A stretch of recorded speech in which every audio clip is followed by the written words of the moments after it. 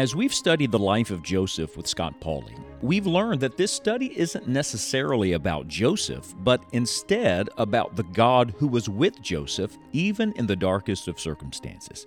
As you look at your own circumstances through the eyes of faith, do you recognize God's presence? Oh, that we could learn to live in the presence of God. Be sure to stay tuned after today's study to learn more about Scott's book on the life of Joseph, entitled The Lord Was with Joseph.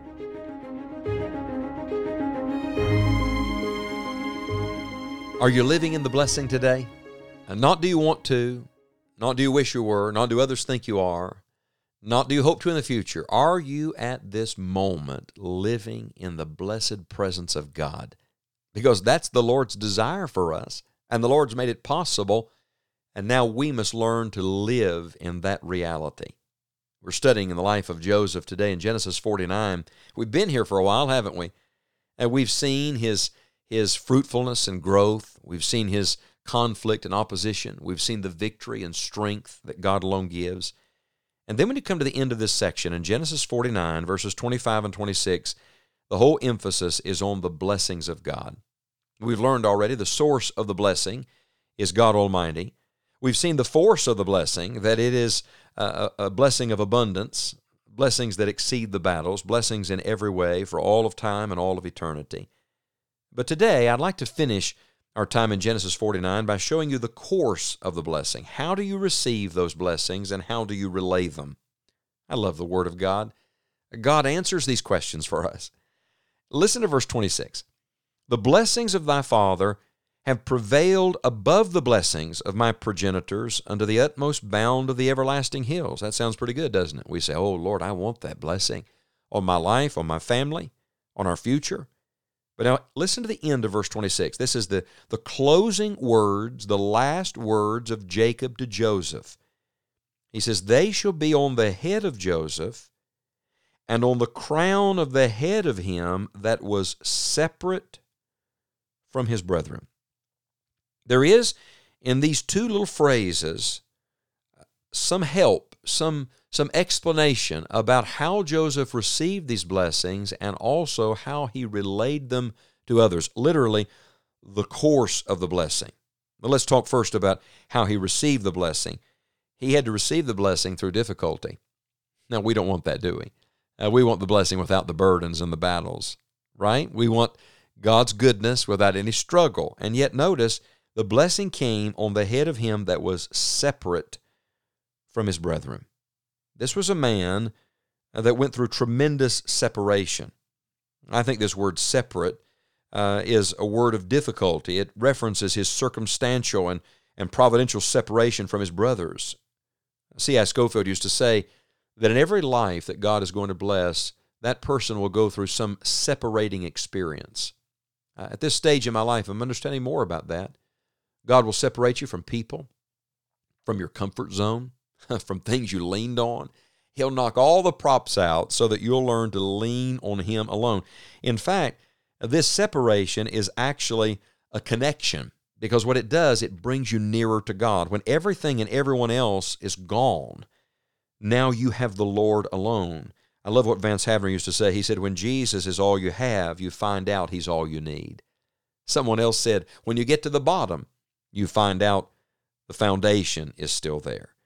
And so there's a very real sense in which it was through this separation, it was through this difficulty that the blessing came. Do not look at your challenges and your trials and tests today as your enemy. They may very well be God's gift to you and the means by which the blessing of God comes. Remember, the Spirit of glory and of God, Peter said, rest on those who are being persecuted.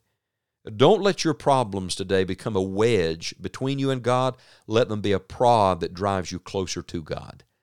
Don't let them come between you and the Lord. Instead, let them drive you nearer to the Lord. Now, I think this word separate not only is a word of difficulty, it's also a word of devotion. I believe this man was a man who lived separated to the Lord. The idea here of him looking to the Lord alone. In fact, I really believe this. Joseph was separate from his brothers before he was separate from his brothers. He was different. He was separate from the rest of those boys even when he was living with them. It is the presence of God that separates a person, that sets us apart, that makes us different. And Moses learned that. In Exodus 33, he's talking to God about leading the people, and he said in verse 15, he said, "If thy presence go not with me, carry us not up hence."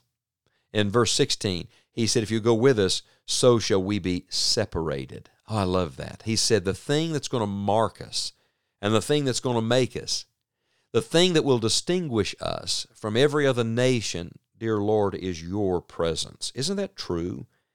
The course of the blessing is God has to get you to Him. God has to bring you to Himself, whatever that takes, whatever that cost is. And maybe the Lord's doing that in your life right now, and you think, boy, this is painful. Don't ever forget this. God is working to bring you to Himself so you can know the blessing of the Lord. And then the course of the blessing doesn't just come to you, then it flows through you. Listen to the verse again. It said that the blessings would be on the head of Joseph.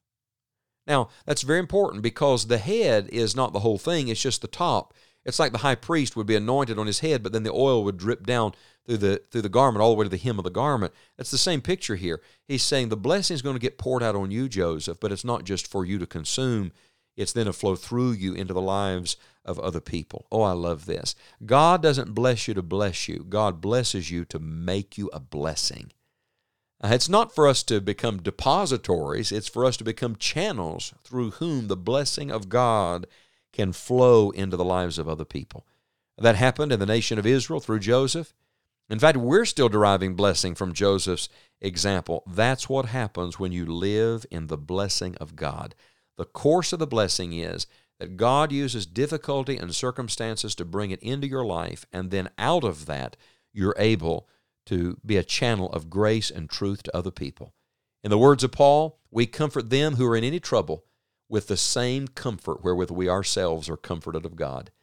They tell me that Johnson Oatman, the great hymn writer, went through a period of deep, dark depression at a point in his life, considered taking his life, sat down to write his family a letter to say goodbye, and he thought that perhaps he should make a list of some things he was grateful for so they wouldn't think everything was bad. And he filled up a page of blessings and turned it over and filled up the back and got another sheet of paper and filled it up. And after he'd written line after line of blessings, he started laughing, laid his pen down and said, "I have too much to live for. I can't take my life." He took out a fresh piece of paper and wrote these words for the first time, one of my favorite hymns. "Count your many blessings. Name them one by one. Count your many blessings. See what God hath done." Dear listener, I want to encourage you today to begin to count the blessings of your God on every hand and to consider that the God of all blessing is with you and He is for you. And what God is doing in your life right now is not only for you, it may very well be for others. God is the source of the blessing, the force of the blessing, and the course of the blessing. So just let the God of all blessing have His way with you today. Live in the presence of God.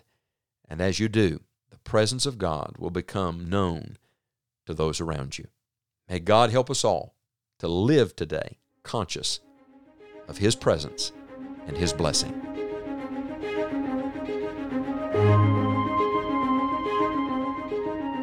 As believers, we long for the day that we see the Lord and forever will be in His presence in heaven. But friend, you and I do not have to wait until then to live in the presence of God. In Joseph's life, we are reminded that the Lord desires that we stay in His presence throughout each day and in every circumstance. This was the open secret of Joseph's life. Scott has a tremendous resource that will equip you to live in God's presence. His book on the life of Joseph, entitled "The Lord Was With Joseph." Visit enjoyingthejourney.org/Joseph to download the free digital book, access the audiobook, or purchase the hard copy version. Our prayer is that this will inspire your daily walk with the Lord.